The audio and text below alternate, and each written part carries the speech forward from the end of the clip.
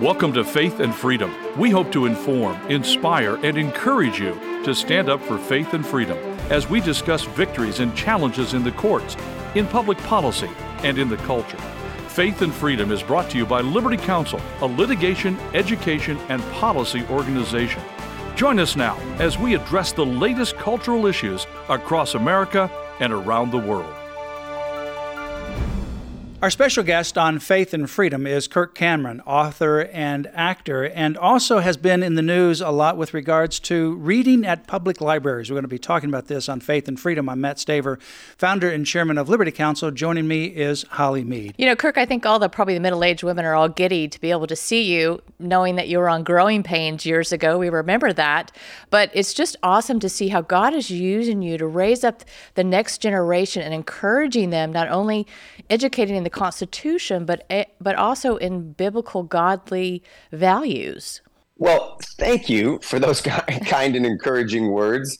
You know, I often wake up in the middle of the night and say, God, could you give me something that I could do to advance the good and amplify light? And you're giving me a chance to do that by being on the program today. So thank you both for all that you do. Absolutely. And I'm thrilled to be talking with you and all those Growing Pains fans out there. Yes. And their inner 13-year-old may be just reaching up right now and going, I recognize that voice. Yes. I used to love that show. Yes. Well, speaking of Growing Pains, you actually have a book. And I must say you have a bigger mission, too. So, And a more important one. More than just annoying my sister Carol and my brother Ben. Right. That's right. I'm now annoying drag queens, and I'm advancing the kingdom of God. Amen. Amen. Well, speaking of Growing Pains, you have a book called As You Grow, and you wrote that with Brave Books. And tell us about how that came about, and then how did you get involved in sharing this story in public libraries? So around Christmas time last year, I wrote a children's book, and it's called As You Grow, and it's about teaching children the fruit of the Spirit and biblical wisdom through the seasons of their life.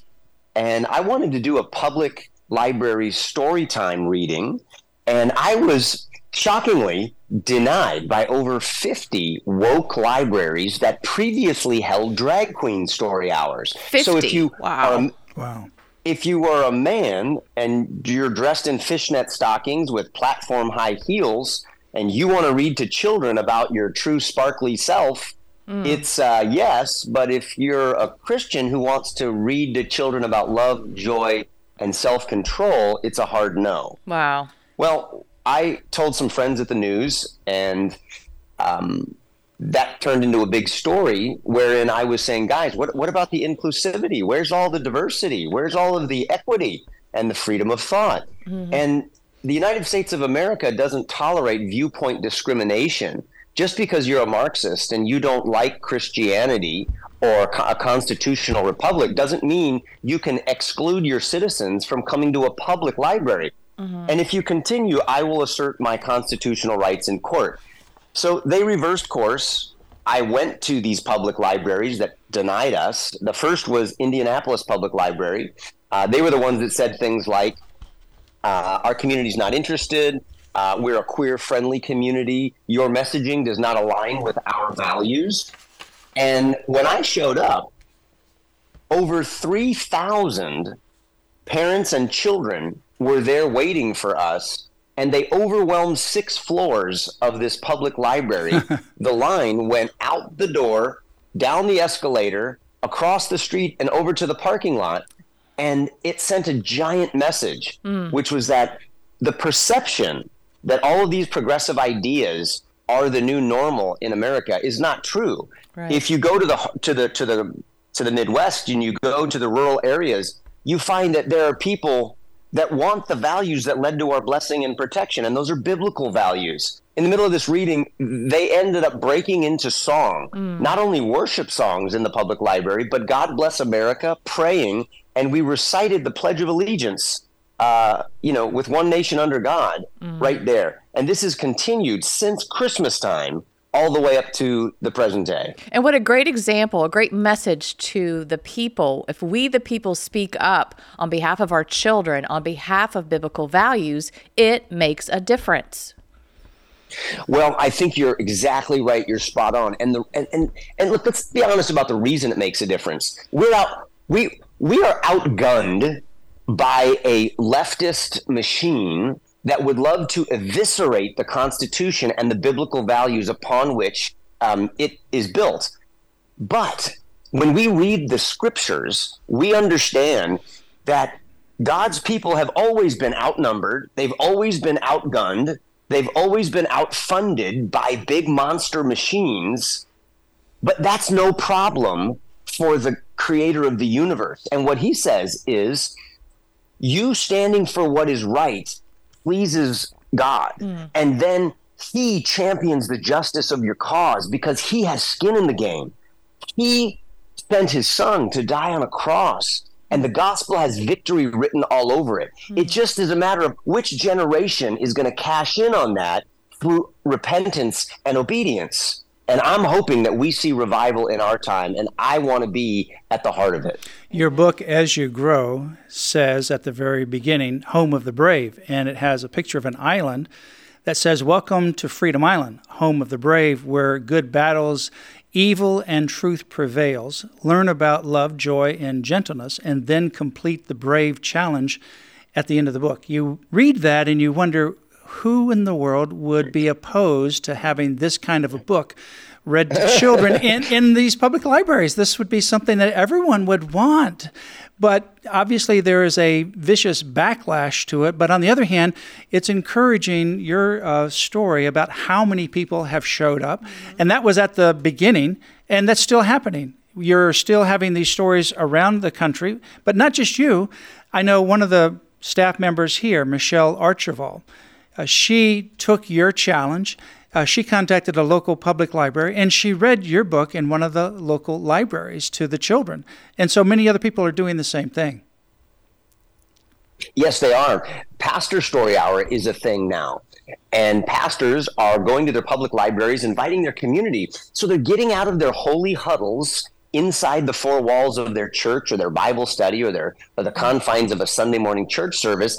And they're saying, come one, come all. And listen to these books. You know, in a public library, you can even read the book of Psalms. You could read the book of Proverbs. You could read any book that you want. In fact, in early America, it's the primary textbook we taught all of our children. So pastors are now reading in New England books about God's design for gender. That's one of the things that I love about Brave Books as a publishing company. They are sort of the non-woke scholastic of book publishers. And they have books like Elephants Are Not Birds, which teach children about the beauty of God's design. Little Lives Matter, about the value of children in the womb. There's another one called The Island of Free Ice Cream that warns children about the dangers of socialism. They're fabulous. And I highly recommend parents and grandparents, teachers, go to bravebooks.com and sign up for their Book of the Month Club, because what that will do is we'll send a new book every month to the front door of a child in your life that will teach them pro-God, pro-America, pro-Constitution values with characters and stories that they love. Beautiful illustrations. Yeah. This is the series that my books are a part of.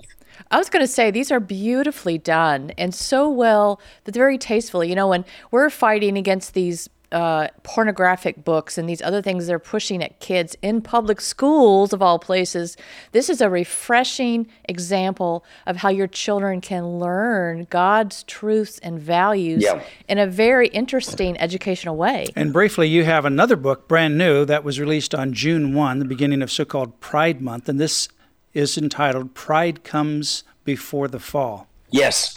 I'm really excited about this book.